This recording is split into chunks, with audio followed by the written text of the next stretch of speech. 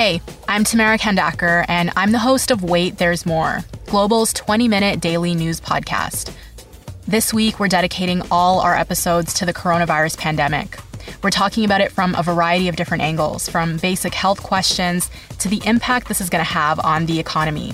We release a new episode every afternoon, and you can listen wherever you get your favorite podcasts.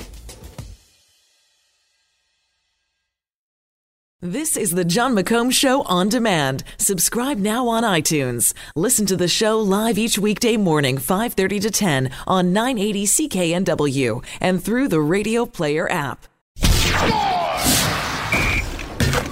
Now, Squire on Sports.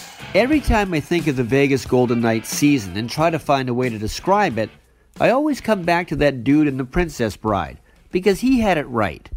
Inconceivable! Exactly. The Vegas Golden Knights went into the regular season not expecting to make the playoffs.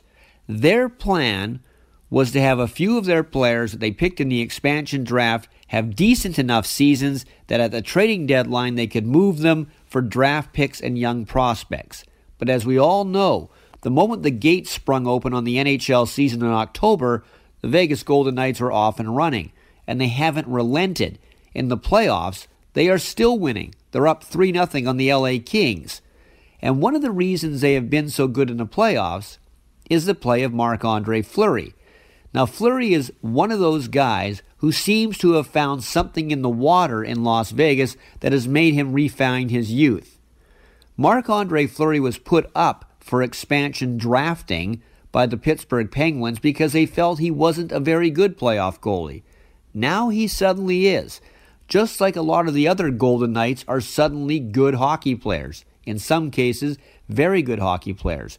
And what makes it even scarier for the NHL is Vegas has 3 first-round picks from last year waiting in the wings, all good young players. So it's not like what you see is what you're going to get from Vegas in the future. They have future prospects to go along with what's happening now. It truly is Inconceivable! Squire on Sports. Catch Squire Barnes tonight on the Global News Hour at 6 and on 980 CKNW.